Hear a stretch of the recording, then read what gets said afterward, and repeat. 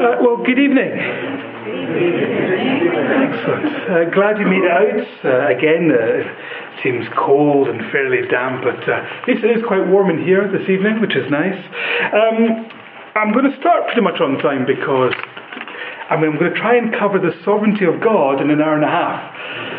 So hopefully you'll feel at the end of that quite disappointed that we didn't get to everything, because it's such an incredibly vast subject matter. But last week we looked at some of the titles of God and the name of God, and it's incredibly important to be aware of it because it does affect what we read.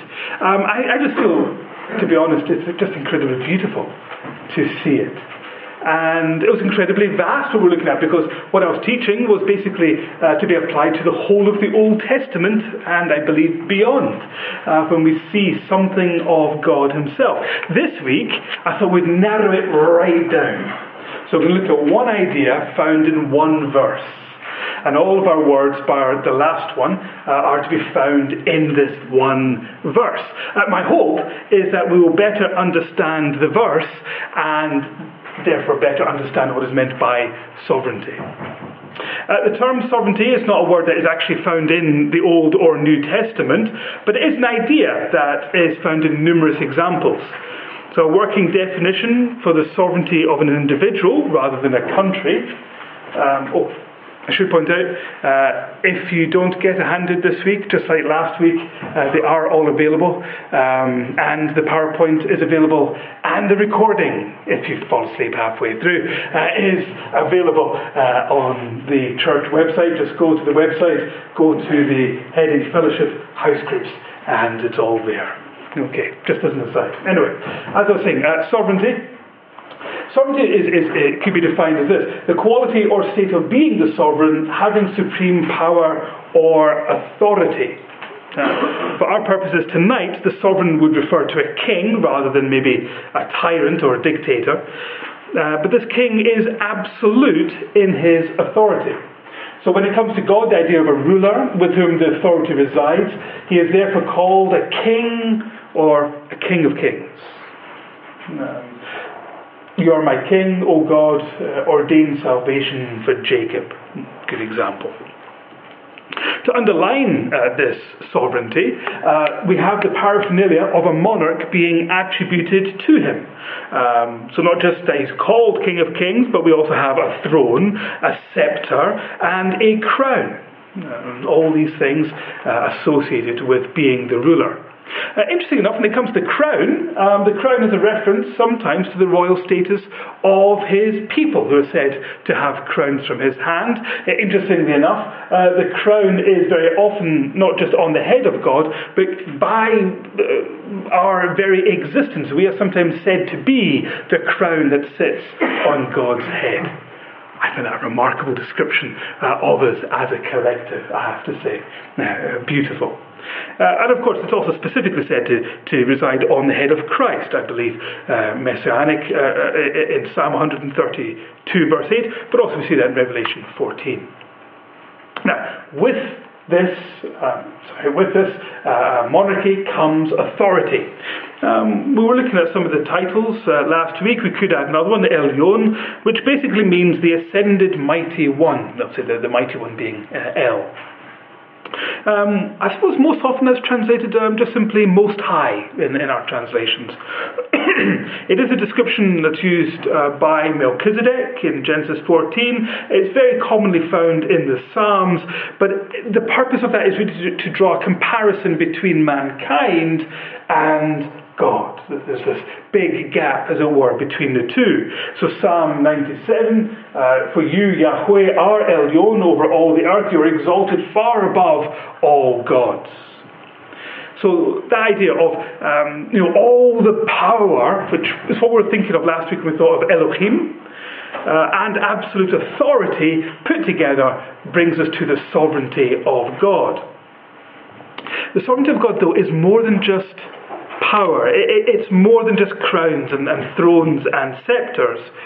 God is in control. And that's a significant part of what is meant by sovereignty, that God is ultimately in control. He is able to turn the evil actions of men into good. After all, that's what Joseph said to his brothers in Genesis 50, verse 20. Now, I want you to bear in mind just how in control God is. Having been sold into slavery to his cousins that just happened to be passing by as his brothers were preparing to kill him, having just been sold to Potiphar, which meant that he just happens to end up in a royal prison. He just happens to be incarcerated with those who have the ear of the king. He just happens to be able to demonstrate a gift that God just happened to have given him. He is then remembered just when it matters, and so he is just in the right place at the right time to save countless lives in the region, and specifically his own family, thus making the promises of God come true to that family. He is able to say, what you intended for evil, God has meant for good. And these people had the real choice. His brothers decided to sell him. Potiphar's wife decided to betray him. But ultimately, God was in control. And the more choice that people have, the greater the control of God, because he ends up exactly where he intended. Now, I realize that there will be different views on sovereignty of God, how it affects salvation, free will, etc. Fortunately for me, the Old Testament is remarkably clear. And so I can just point to what I think is the best picture, the best idea in the text. And we find it in the analogy in Jeremiah 29, verse 11. That's where 4 of our 5 words will be found for tonight. You as well, if you have a Bible, opening it up to that text, Jeremiah 29, verse 11. Now, I do recognize that verse is very precious to many, many people. My intention tonight is not to ruin that for you. My intention is to try and say, well, that's great, but in actual fact, this verse says even more. And hopefully that's what we'll get by the end of it, that you'll see that a verse which is incredibly precious to so many people is actually even more incredible than we may have thought at first. That's my plan, anyway. So, Jeremiah 29, verse 11, and you can already see, maybe through the image that's there and my subtitle, where I'm going to go with this. God as a weaver. Now, bear with me. You may not see that initially in the text, but hopefully by the end of tonight you will. So Jeremiah 29:11. Actually, before I do that, I remember saying last week that it's very helpful to have lots of different English translations to hand, and particularly if they differ, it's because it's difficult. You know, if they are quite wildly differing from each other, it's because the Hebrew is actually quite difficult at this point, and they're all trying to grab something of what is being said. Usually, the Hebrew can say quite a lot more in one sentence than the English can, and so our different translations are trying to grab as much as they can and present it to us. But we don't have to settle for that tonight. We get to try and look at the breadth of what is there. But if you're looking at your texts and they differ, it's because it's difficult and it's worth investigating further. Let's start with what the NIV says with regard to this text. For I know the plans I have for you, declares the Lord, plans to prosper you and not to harm you, plans to give you hope and a future. Okay. Good news, Bible. I alone know the plans I have for you, plans to bring you prosperity and not disaster, plans to bring about the future you hope for. Okay, I'm not quite done yet though. The message, I'll throw that one in. I know what I'm doing. I have it all planned out, plans to take care of you, not to abandon you, plans to give you the future you hope for. Now, these three are what we describe as being in the same stable. Overall, they're conveying the same idea. However, I would like you to take 5 minutes to discuss with the person next to you, and as I said last week, if you don't like the person next to you, then at least somebody near you, to discuss it for 5 minutes. What are the differences between these translations? Because they are different. They're saying something different. And having seen the differences, what impact would it make? If someone was using one version as opposed to another, what impact would they have in terms of what they think that text is saying? Okay, guys, I'm going to give you 5 minutes to try and work that all out, and then we'll get the distilled wisdom from all of you in 5 minutes' time. Thank you. Okay, so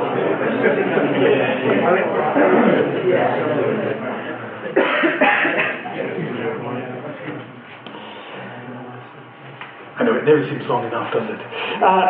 Just from you guys, having discussed it with the person beside you or around you, what are the differences and what impact does that make?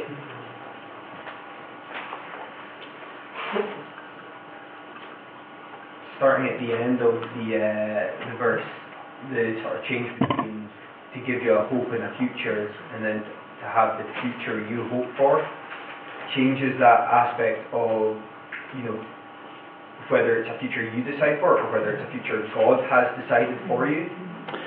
It's a big one, isn't it? Yeah, absolutely. That is significantly different from a future to the one that you want. That is a big difference. Okay, anything else?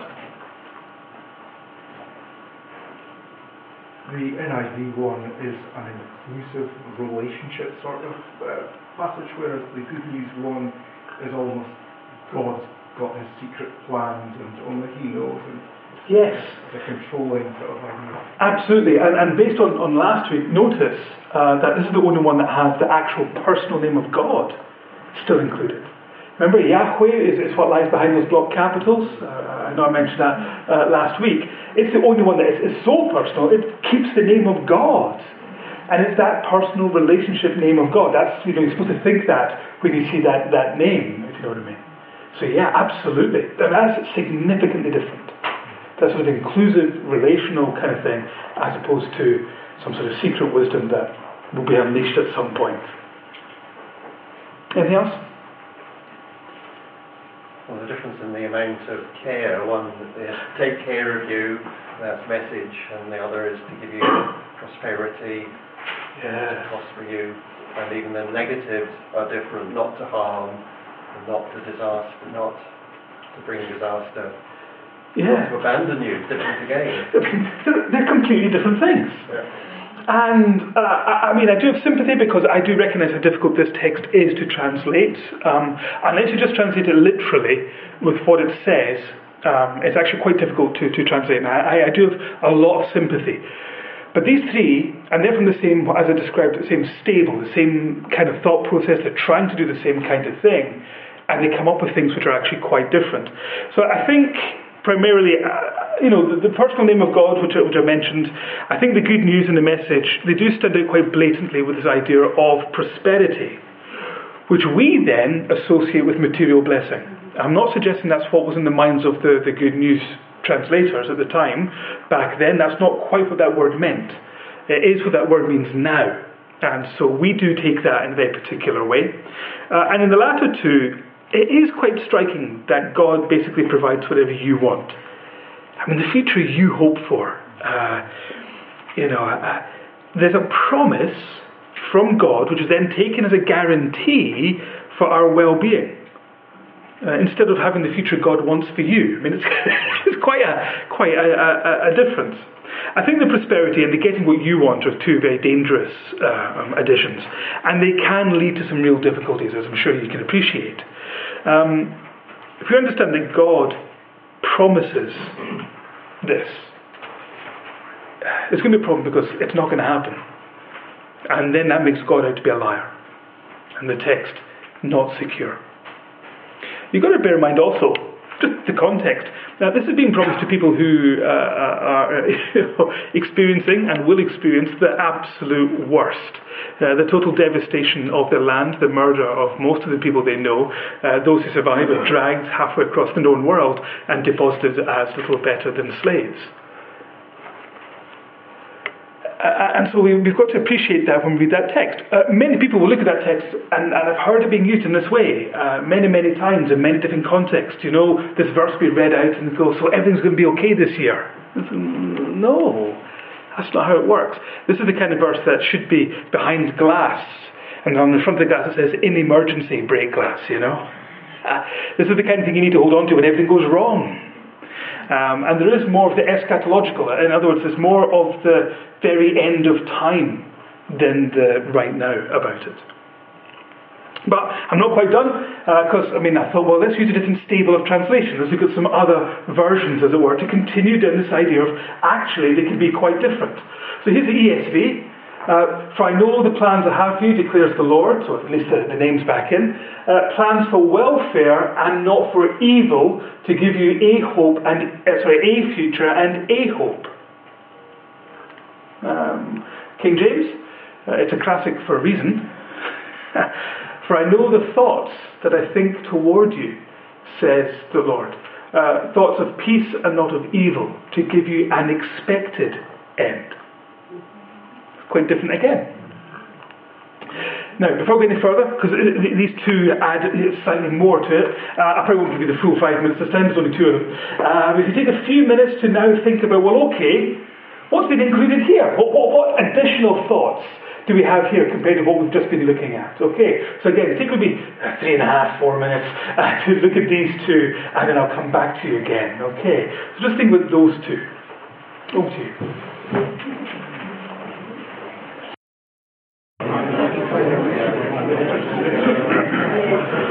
Okay, so, bearing in mind we haven't even gone to our first word yet. This is the build-up to it, as it were. Before I go any further, you'll notice that some of the words have been underlined in our text. Some of you now look at it going, oh yeah, but in the previous ones, you'll see there's certain words underlined. Again, underlined. These are actually going to be the words we're going to be looking at in particular. And I'm always amazed at how different these key words are. Now, what differences have you been able to highlight, and what was the impact of the difference? Thoughts are not necessarily concrete. Good. Yeah. Whereas a plan tend to be a little more. I have lots of thoughts in my head, and some of them turn into plans. Yes. But yes. Yeah. Maybe some of the men in particular will appreciate this, but when my wife asks me, "Have you done it?" and I'm like, I've got plans, I've got thoughts, I know what I'm going to do. That does not end well. See that idea of, I've got some thoughts, I've got some ideas. That is a very different thing from, right, I've got a plan of action. And that itself is very different from actually doing something. And there is this, the thoughts, and yet, the thoughts I think toward you, that's quite different from anything else that's there, if you know what I mean. So, regularly in my day, my brain works reasonably well, and it's quite sharp, but regularly through the day I'll have a moment where my mind just kind of goes to some sort of happy place, and I'm kind of daydreaming, And literally when someone asks me, what are you thinking of, I have to say, nothing. That happens, But when I'm thinking thoughts about somebody, and it's geared towards somebody, that's quite a beautiful thing. When you're thinking that God purposely has His mind turned towards you, this is quite beautiful. Okay, any other differences? Just that last two words, expected end, and what we were saying and what we read and learned, it seems to emphasise the idea of destiny more. Yes. An ultimate destiny from what you're saying. Yes. I'm biased obviously, but I actually really like that idea of the expected end. I'm going to come back to that. I think, actual fact, for that word, that's the best rendering of that word that we have in English, the idea of an expected end. Because it's not just simply a future. You're going to have a future. You're like, okay, roll the dice. There's an expected end. In other words, God has so much put His hand on this, there is an outcome which is going to happen. And again, that's quite different, and that's vastly different from you're going to get what you want. Anything else? Well, is that expected end, like you just said, it was God's expected end, but is it the Jewish people's expected end? This is what the Jewish people expect. I mean, at least it's a very clear, end, if you know what I mean. It's the one that everyone can see coming, or the one that God sees coming. But at least it's very clear, as opposed to that kind of vague, up in the air future, or worse, the future you want. I'll come specifically to that. Obviously, it's one of our words. We're going to see what it should say, if you know what I mean, and maybe why I like that one the best. Of course, it's not just English translations. So we have got many different translations. The earliest translation is, of course, the Greek, the Septuagint, known as the Roman numerals of 70 up there, LXX. Based on the idea of the 70 scholars who translated it. There's actually slightly over 70, but it's slightly more awkward. So we go for the 70 scholars who got the Hebrew into the Greek.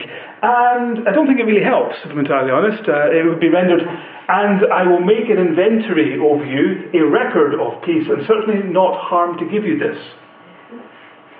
The peace, as it were. And I always remember looking at it going, don't know why I learned Greek. That really didn't help me at all. But again, it's different, I think, is kind of my point. And when you do go into different languages, you find that, again, it is different and different and different. And I think that's my main point, and why it's helpful then to maybe know what was actually behind the text, why it's so difficult to try and get it right. Also, this verse is the second most looked up verse that we have.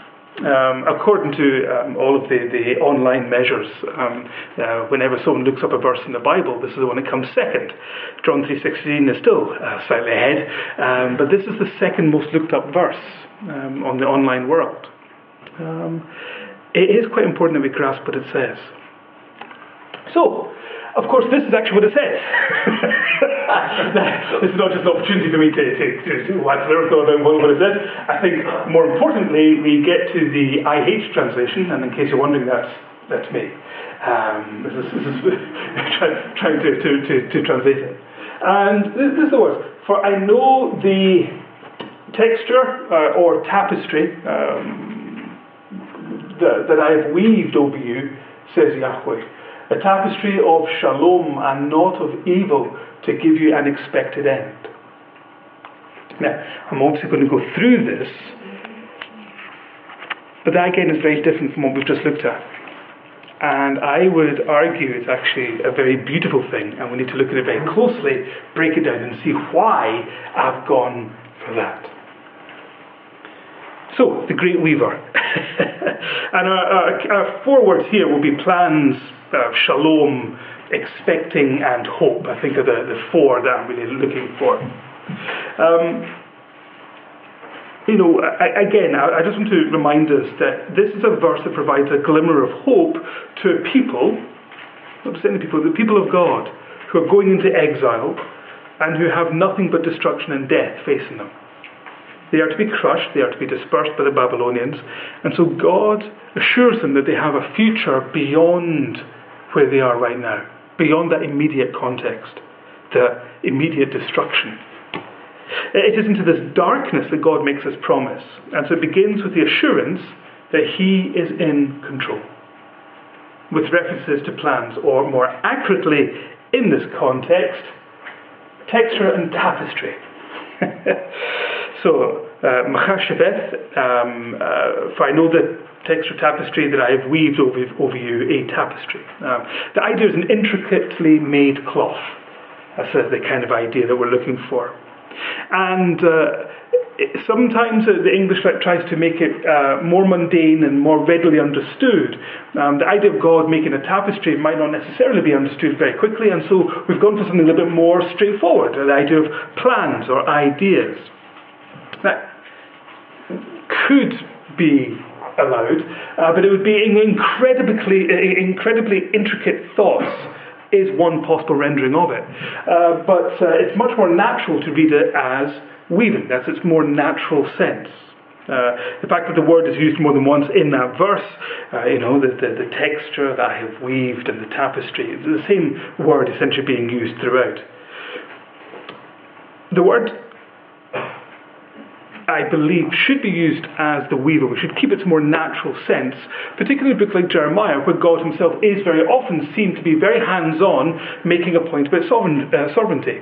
There's, of course, God as the potter, which is quite well recognized in Jeremiah. God as a weaver is referred to in Isaiah 38, and it's probably fair to allow its more natural rendering to survive.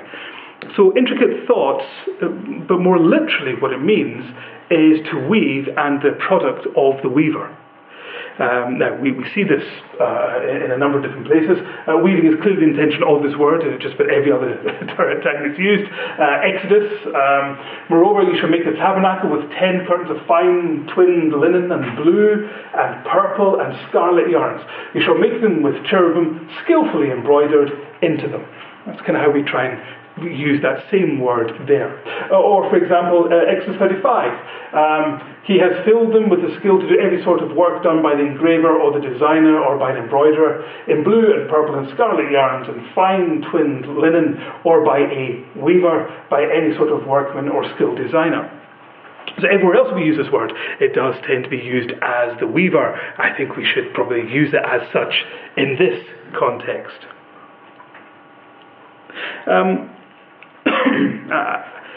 I do recognise, though, something about myself. If I know the text that I've weaved over you, I know the fact that I have this idea in my head of a weaver. I come from the Western Isles. When I was a wee boy, I got to go into the shed and see the weaver at work making Harris tweed. And, it was quite incredible, this kaleidoscope of colour, movement and noise. I hadn't the faintest idea what was going on. It was incredible, so many things going on. The weaver knew what was going on. The weaver intricately involved with his hands actually on what he was making. He knew what he was doing, turning it into a thing of beauty. There is a craft, there is a sense of wonder with what they are doing. There's a skill, there's an endeavour, there's attention to detail when we think of the weaver. Not just a vague idea or plan, but hands-on, being made, even now. I also like the idea that the weaver can't possibly be thwarted by the threads. It's not as if, when he's making the Harris tweed, the material could go just turn around and say, well, actually, I don't want to be Harris tweed. I refuse. Doesn't have a choice in the hands of the weaver. The weaver makes what he is going to make. In the Jeremiah context, then, I think it is important that we don't have just mere plans or thoughts or notions, something vague, a vague hope going into the chaos. With a weaver, you've got to bear in mind that every single strand has been carefully chosen and put in its right place. The weaver ends up with the fabric he intends. I've never seen any of these weavers get to the end of their labours and go, oh, I didn't expect tweed to be made. Taken quite by surprise. They know exactly what they're doing and what they intend to make, even right down to the final trimming of the piece. I think it's a rather perfect analogy to understand the sovereignty of God. There is a clear degree of choice in people's lives. Well, at the very least, that's why they end up going into exile, because they choose wrong. There is choice in their lives, yet even in their rebellion, God is not thwarted. He laughs at their designs for rebellion, and he has promised a Saviour. He has promised the Messiah. He has promised that he himself will come and die by this point. And so he's not going to be thwarted by people in rebellion. He's not going to be thwarted when he promised Abraham and the king, the eternal king being promised to David, the Messiah in Isaiah. So the way I often imagine it is that the degree of choice that we have allows us really to choose what colour thread we're going to be. That's slightly oversimplified. I believe that each of us, over our lifetime, are kind of a myriad of different colours. Maybe the good points in your life are the brighter hues, and those dark points in your life are the darker ones. And throughout it all, we've got this ability to choose what we're going to be. But ultimately, God uses that thread, with all the colours that we chose, puts it in, and ends up with exactly what he intended. That's how sovereign he is. And so I really like to keep in the idea of him being the weaver. Someone who's got some vague thoughts or plans, I don't want that. I'm totally honest. I want someone who's actually involved right now, doing something right now, with incredible care and craft and wonder and complete control over the situation. So I quite like the literal rendering of the weaver. and the texture and the tapestry. But the next word that I want to focus on is shalom, and I think of this really as the end of suffering. Shalom, normally rendered peace, that's where we get that prosper and prosperity in some of our translations. That is most unfortunate, because that is certainly not what is intended in the word shalom. Rather, there is a sense of being complete that is conveyed in this word. So, for example, in the kind of negative sense in Lamentations, my soul is bereft of peace. I have forgotten what it is to be shalom, complete. The way to understand shalom is to really understand it as the antonym to suffering or calamity. The complete opposite. The end of suffering is essentially what it conveys. It's therefore used as a contrast to evil, Psalm 34:14, and it is wonderfully in line with the idea of a God who will wipe away every tear. In the context of exile and return, the notion of it being something transient and underwhelming as wealth, it just seems utterly anemic compared to what God is actually promising. This term talks of an eternal reality. It tells us that what we suffer now is fleeting, and it is unworthy to be compared to the glory that awaits us. But it's that antonym to suffering. I mean, I think as I was mentioning at the back, I mean, if we actually settle for money, right, wealth, you say, oh yeah, God's going to make me rich. I mean, what a small thing. We allow ourselves to be content with such a small thing, as opposed to this idea that one day God is going to reverse the fall, that one day every tear will be wiped away, that one day I will no longer get sick, I will no longer fail God, that one day I will see Him face to face, transformed. You think I want money compared to that? No. We settle for something far too small when we fail to recognize that shalom is being promised by God. And that's why I said it does have more of the eschatological, more of that finally when I see Him, than it does just now. There's that sense of the God who is in control. He is making this tapestry. It's not just a random tapestry, it is a tapestry of shalom. What He is making ends with this. I find that beautiful. As I've said previously, kind of many times, if you look at a book like the Book of Revelation, incredible book. I mean, if you don't have a lot of Old Testament understanding before you get there, you could be lost completely. But that's okay, because there is a key verse in the Book of Revelation. If you don't get anything else in that book, there is a key verse. The reason we know it's a key verse is because it's repeated twice. It's the only thing that's repeated twice in the book, and it basically is a quote from Isaiah, which says that God will wipe away every tear. Incredible. You know, the hands that made creation, the hands that were held to a cross and nailed, will wipe away the tears. Spectacular. Now we're going to come back to that idea later on, but that is the wonderful picture that lies behind this idea of the promise of shalom to broken people without hope. So it's kind of difficult. I just want to kind of leave shalom in there. You know, there isn't really anything that kind of fits as well. Although I do appreciate the New King James went for peace, so you can kind of go, oh yeah, I remember that's shalom really. When it comes to use, the word shalom is used quite frequently. It's a very common term. It's used 236 times, I think. Yes, perfect. Phew, there's a bit of tension when you know you're going to get caught out if you get that wrong. So it's used 236 times, and it can mean being well, having been sick, so that contrast of being made whole, a sense of good accord between people, usually having been in bad relations, having been fixed, the peace found in death, a sense of peace, finality. The Prince of Shalom is described, talking about Christ ultimately. But ultimately it's about this idea of the end of suffering, that post-judgment life that we get to live. And in the context of the exile brought about through the failures of the people, I mean, how beautiful it is to be promised shalom. You know, you're getting what you've sown, you're reaping what you've sown, you're getting the consequences of your continued actions, and even so, I've got this plan for you.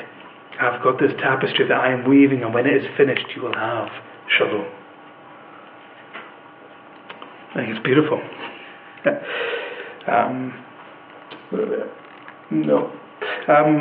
The Ezekiel 37, I will make a covenant of shalom with them. It will be an everlasting covenant with them. I will set them in their land and multiply them. I will set my sanctuary in their midst forever and ever. That kind of sense. Ezekiel 34:25, I will make with them a covenant of shalom and banish the wild beasts from the land, so that they will dwell securely in the wilderness and sleep in the woods. You know, it's got that sense of fullness and protection, and there isn't a word for it in English, which is why it's difficult. So, shalom. That's where the tapestry is headed. But I also want us to take us to the next word, tikva. Tikva is a word which is the one that basically means expecting, you know, the one that we have that kind of expected future. Sadly, it is not what you hope for. That's really not what the word means. The word is often used to describe an expecting, but it very often is a word that's used in desperation, quite often in vain. What I really quite like about it is that it has connotations of pregnancy. Bear with me. When you see a pregnant lady, you are apparently allowed to say that she is expecting. We use the same terminology in our own parlance. Same in Hebrew, this word would be used to describe a woman who is pregnant, to say that she is expecting. What a brilliant word that is. In case there are some people in the room who are unaware, pregnancy usually means, see in the short term, that's going to hurt. That is really going to hurt. I mean, I've only been the observer on 4 occasions as my wife has given birth, but I'm looking at that and I'm thinking, that looks pretty painful. That's an important aspect of this. Tikva comes with pain in the short term, but that there is something beyond. And again, with pregnancy short term, there's more pain than you can possibly imagine, but when it's done, what do you have? You have life in your hands. That's why it's such a good kind of metaphor. That's why it's such a good word to use here in Jeremiah. They're using the pregnancy term because Jeremiah is not saying, you know what, God's going to make it all right. He's actually saying, you know what, short term, more pain than you can possibly imagine. And you've got to bear in mind, back then, how many women died in childbirth. This was a term that was loaded with fear and trepidation. It says, this is what is coming. Short term, more pain than you can imagine, but with the tapestry of God, with His plans of shalom, what will you have ultimately? What will you have by the end of it all? You will have life. No wonder we can't translate that straight. You know? You've got an expecting, a bit like a pregnant lady. It doesn't quite work, you know. But that's what lies behind tikva. It is a word that's used 34 times in the text. It's used most often by Job, unsurprisingly, 12 times, because it has that literal level sense of threat. The more common use of the term is a desperate longing, or a hoping in vain, in the negative sense, and in the positive sense, that expectation, Proverbs 24:14. But as I say, it's used specifically to describe the hope in pregnancy or childbearing. Some examples. Turn back, my daughters, go your way, if I am too old to have a man. If I should say I have the chance of expecting, which is clearly talking about children. Even I should have a man this night and should bear sons. So even though we kind of soften it, as it were, expecting, which means, you know, getting pregnant and being able to have a child. Interestingly enough, in Jeremiah 31, the same thing is, there is hope for your future, declares the Lord, and your children shall come back into their own country. I take this one out because it's a parallel statement. You can see where the comma is there in English. There's actually two lines of statement. There's a parallel going on, and so it uses tikva, the idea of pregnancy and giving birth to children at the beginning, and then children, as it were, of the fulfillment of the promise later on. So God is saying there is this expectant, pregnancy-loaded word for your future, declares the Lord. And what is that future in the end? It involves the children who will come back to their own country. So you see how it is used, as it were, to convey pregnancy and ultimately their children. I think that's quite appropriate. What a wonderfully apposite word to be using. And then at the end, the expected end, or the future that you're hoping for, the future kind of idea. Acharith, at the end. I rendered it in my translation as end. I think it's good because it's combined with this idea of expectancy. So there is going to be a time of pain, but that pain will end. That time will finish. There's a sense by which it promises an end of the specific exilic destruction, and with the use of shalom and the ultimate sense of that final end given in this term, we have the promise of a future beyond this. We have a promise of a world without pain. And that's really important. You put these words all together and you have this idea, we've got this shalom, this tapestry of shalom, you've got this expecting, right now not looking good, but this is going to end. And it works really well together. Again, this term occurs 61 times, and strictly speaking, it means the uttermost point of something. If I take the wings of the morning and dwell in the uttermost part of the sea,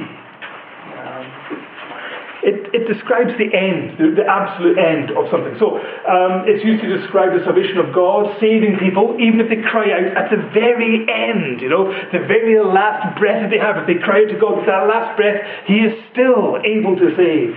The end of a set period of time, the end of the year, that last second has elapsed, the absolute end. The last days of a person's life, the end of a nation. The judgment of God is described as the ultimate end. The last or latter days described in this way, and so it lends itself to describe this eternal destination. That word is loaded with eternity. Each of us have an ultimate end. Each of us are going to stand before God. I'm quite excited by that idea. But as the text tells, it's not something to be excited for everyone. But there is an ultimate end for each and every one of us. And that word is loaded with that sense.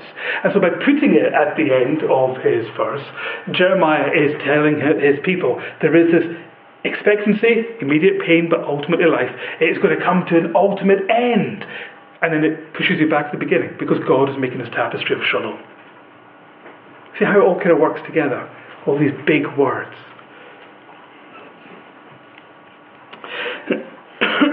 So, conclusions on God as a weaver. Sovereignty needs to be understood alongside the concept of shalom and acharith.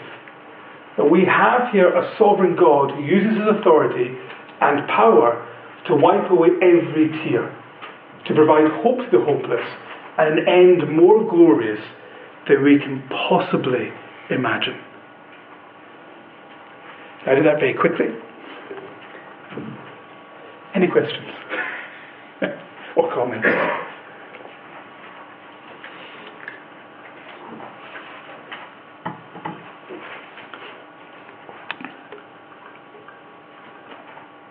Because I will keep going otherwise. What I'll actually do is I'm going to push it back to the translation, just so we can see it all in our heads, as it were. And hopefully this now helps us make sense of why I've gone for this.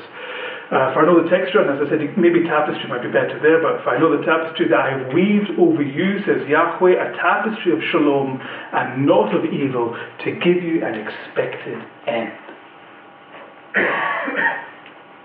Does that make sense?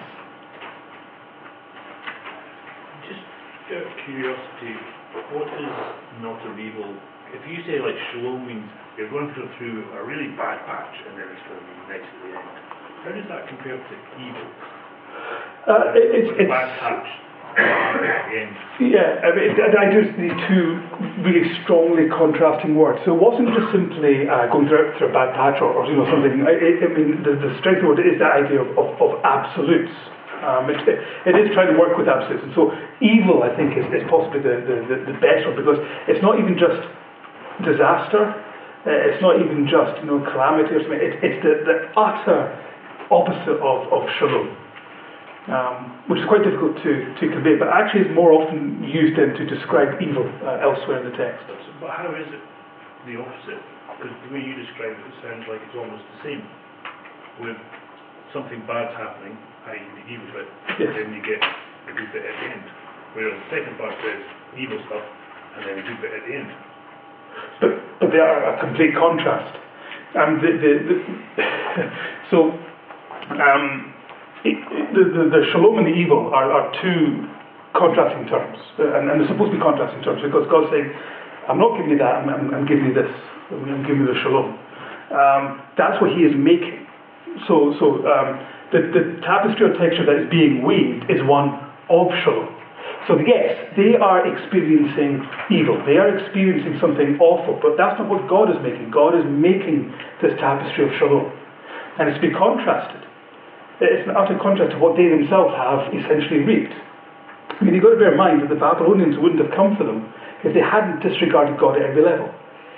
One of the main reasons the Babylonians come for them, we know, is because of the great riches that they had and boasted of to the Babylonians.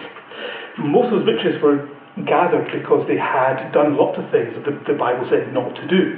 So they basically took all the money from the poor and stored it all up, and got the attention of the Babylonians. If they did what God had actually told them to do in the first place, the Babylonians wouldn't have come. So they've reaped, as it were, they have reaped this evil that has come to them. But that's not what God is making. God is making the shalom. So in other words, you're experiencing evil right now, but that's not what's going to be going on forever. And so there is a sharp contrast between, yes, what they're going through, and then what God is making.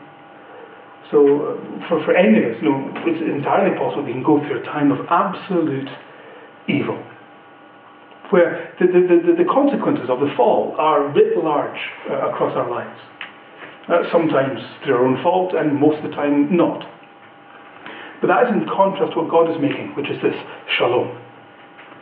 And it's an ongoing making.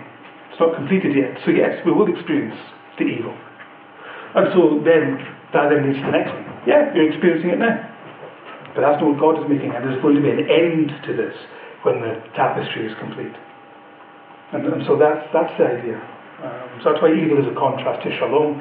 They're going through it, but God is making something else, and there will be an end, and then they experience real shalom.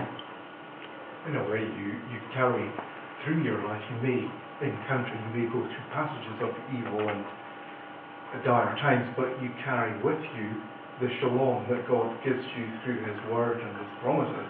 Yes. So they're going on simultaneously in a way. Yeah, so the way that we would apply that to right now, yes, we've got hope in the eschatological sense of shalom, and I think that is the main purpose of that text, to give hope despite what's going on. However, the God who writes this is the God who's with us now. And so the God who has this intention, the God who hates sin and the damage it does and the pain that it causes, the God who said, I'll wipe away the tears. So that God who promises all of this is with us now. And that's really important. So we need to see what the text says, and it is eschatological. But we also need to see that same God is willing to be with us now. What I love about this, actually, is these people who are going to go to Babylon. They go to Babylon and they find God is there. He leaves the temple and he goes to Babylon. I mean, it's quite incredible. It's their mess. They rebelled against God. They didn't want to serve God. They had nothing to do with God. They get there and they say, God, can you help us? And they say, yeah, I'm right here. It's quite incredible. Now, they still have to go through the consequences of their actions, but God is there with them. And I think that is a secondary sense. I'm not suggesting that is the purpose of that verse. The purpose of that verse is to give them hope. But realistically, an awful lot of that hope is the fact that God, who has shalom as his work, his hands work, is with us now. And obviously there are other verses that support that as well. But I think that's a really important part. There have been many, many people that I have been in a position to try or supposed to help when they're going through a time of absolute evil. And, sometimes actually holding on with the fingernails to the idea that, this is going to end. we'll get to glory is great, but actually knowing that God is with us now is huge. That whole Emmanuel thing, yeah. Does that, because I'm linking it in my head to Jesus, and how I just love how it's a verse that comes from God not being able to help himself by speaking hope and peace and life and promise to people who aren't completely abandoned, even though they go through such a terrible and horrible experience, because one was completely abandoned, and that was Jesus in our stead, in our place. So it actually rings of great cost as well when you ponder it in that. Yeah, I mean, the texture that is being made cannot be made without Christ. I mean, ultimately, the piece that we get, the thing that is being made, ultimately, is made because of Christ. I mean, we can push a metaphor too far, but I mean, what is he? Is he like the loom? Is he? It's difficult to get. You can push it too far, but that idea, but it shows this nature of God. And for me, this is one of the things that's really, really important when we read these things. I like to understand the text, but then also try and understand that every single text we have tells us something about God.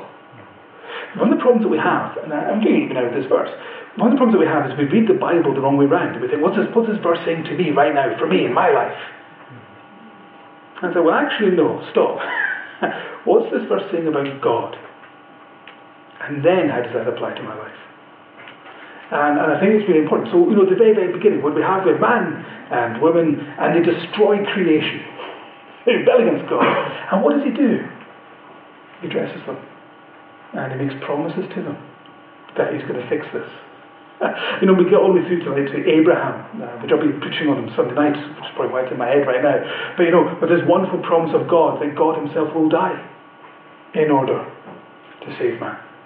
And as we go through the Old Testament, you get all these incredible promises. He can't help but be God. And grace and mercy consistently shown to be, we don't deserve it. I mean, even in 1 Samuel, when they say, we don't want God anymore, we want a king. We don't want to be like all the other nations, which is an incredible demotion. I want to be like all the other nations. We don't want God to be our ruler anymore. We want a king, and that king can fight our battles instead of God. And what does God do? Well, first of all, he gives them a king that they want.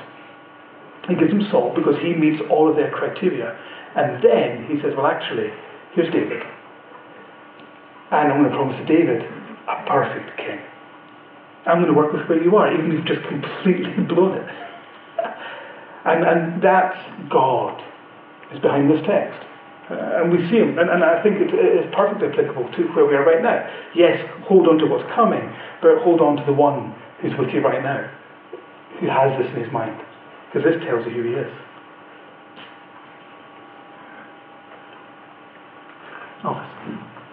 So the word for evil, is that supposed to represent like an absence of shalom, or does it have its own meaning itself?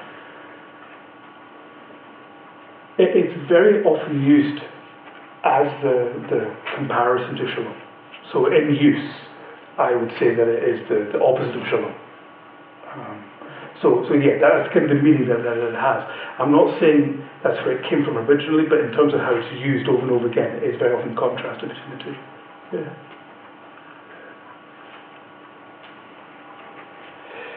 Okay, biggest question. Does that make any sense? I get quite excited when I see verses like this. I get kind of blown away by the depth of what actually lies behind it.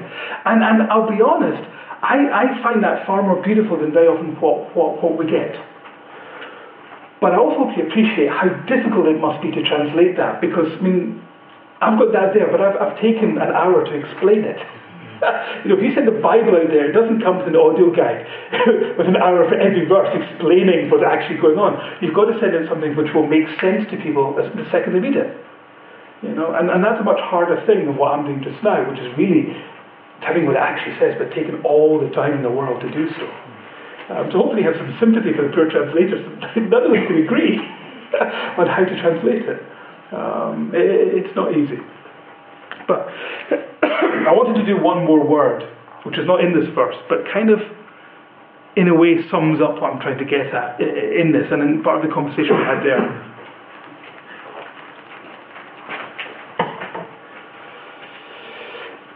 My 10th word, Yahweh Shema. Now, last week we did a whole lot of titles of God, and this is a kind of a title. It's also used as a description.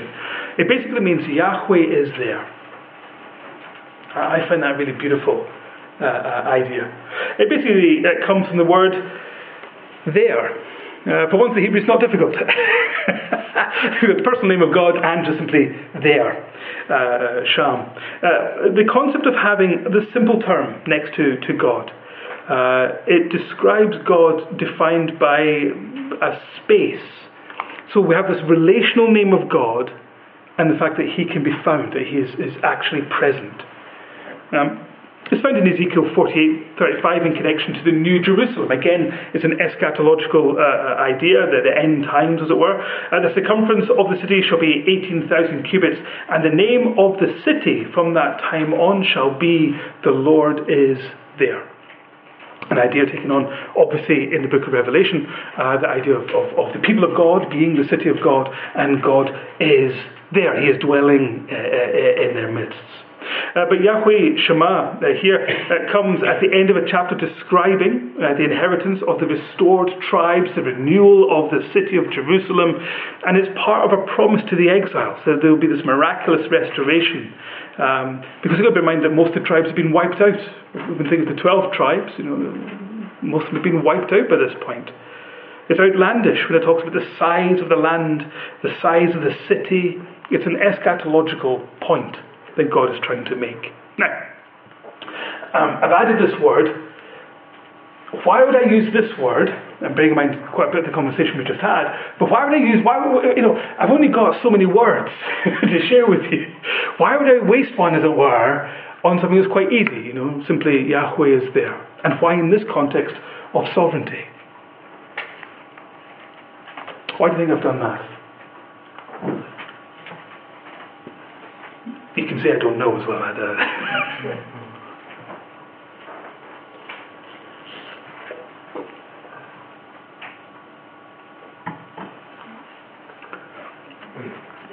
is not one place, but there is everywhere. Yes, yeah. If I was to say God is here, that's limited it. It's far more than God is there.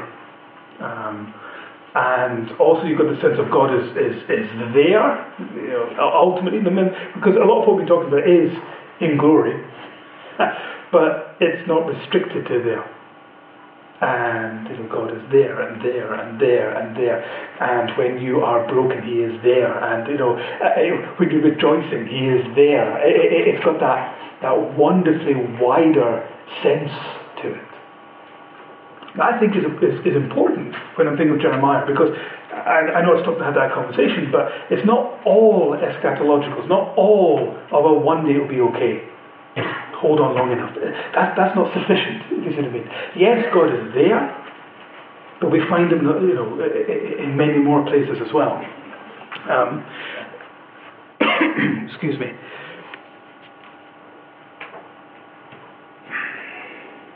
I think actually rather helps us. When we think of the text I had there, the Ezekiel 1 and how that same idea is in Revelation, essentially, I think it's quite good to help us reappraise the Old and New Testament, because we see this as the intention of God, that one day man and God will live together.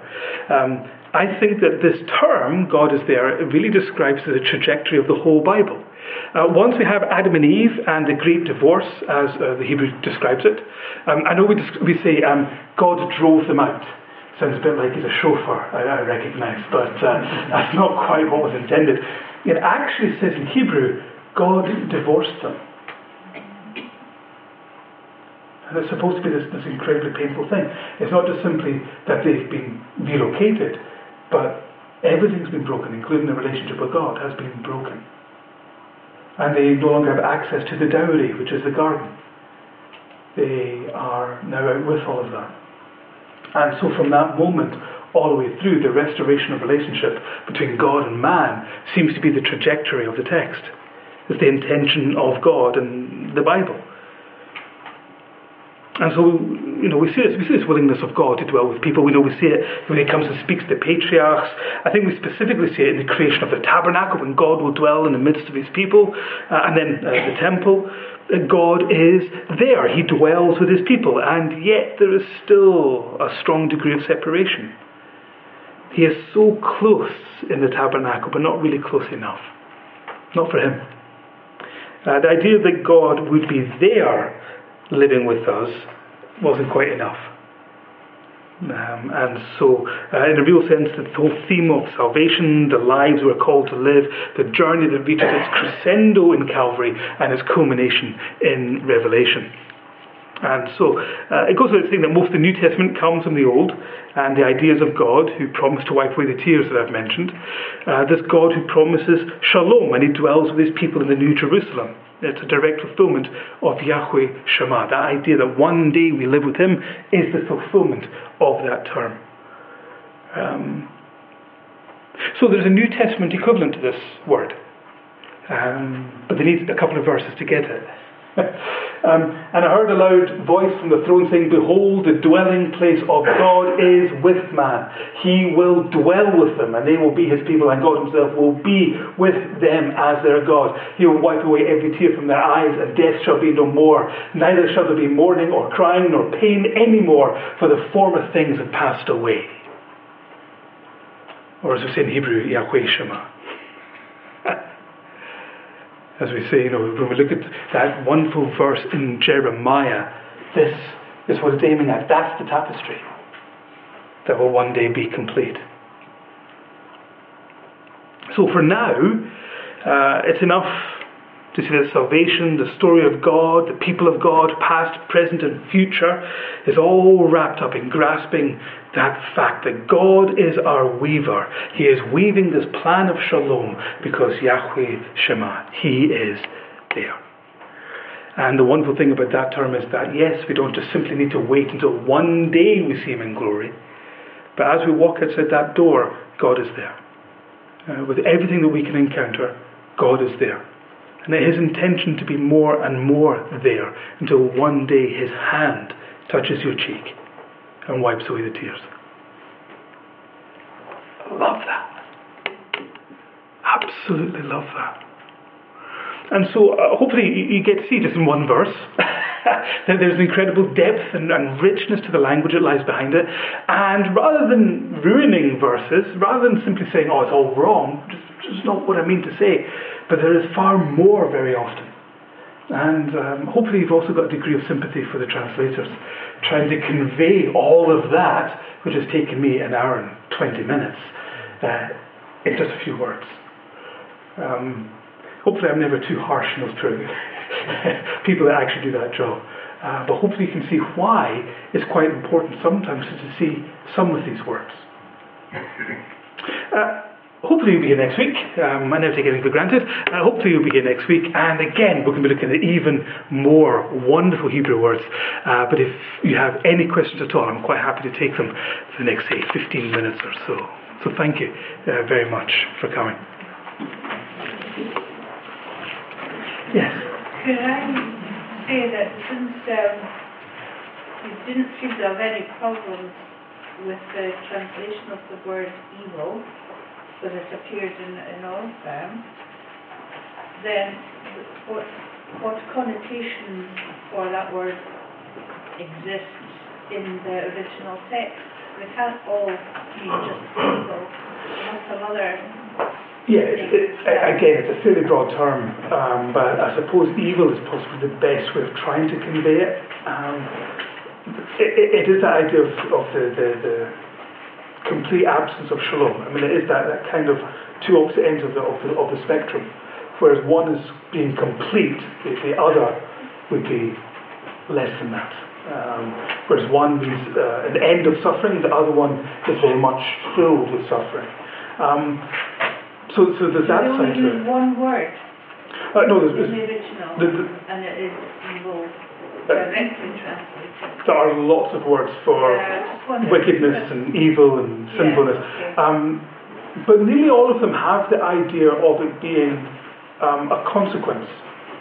It's not as if evil is something which just exists out there and we're the victim, but rather humanity essentially brought it in. So God made everything perfect, tov, just right, complete, and then we brought in everything else.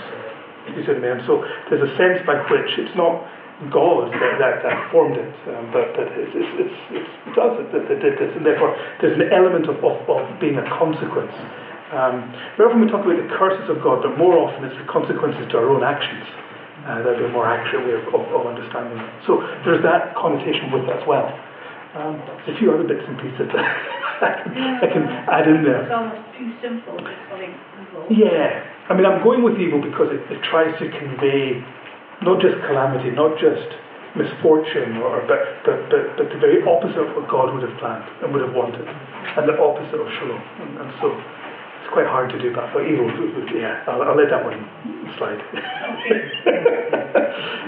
Bearing in mind I could have gone for any of those words and probably done a good session on them, but yeah, that one kind of works. Yeah. In the translations of Jeremiah 29, the New King James Version kind of gave us the greatest view of God. Yes. Would it be, from your long-term understanding, with the New King James Version, would that be more true than other versions to giving us a better picture of God? Not always. Or is it just in this instance? In this instance, I'd say it was the best one there. Of all the ones we looked at, the New King James is probably the best one. Next week, or maybe the week after, I'll do a similar thing, and it'll be a different translation actually. I know wins, or I managed to get it. There are different things behind the scenes in each of them, and sometimes that helps, and sometimes it's not so helpful. And on this occasion, it just happened that King James had quite helpful things in the background that pushed him in that direction. Yeah. I think the best thing is they avoided the Greek that time. Yeah.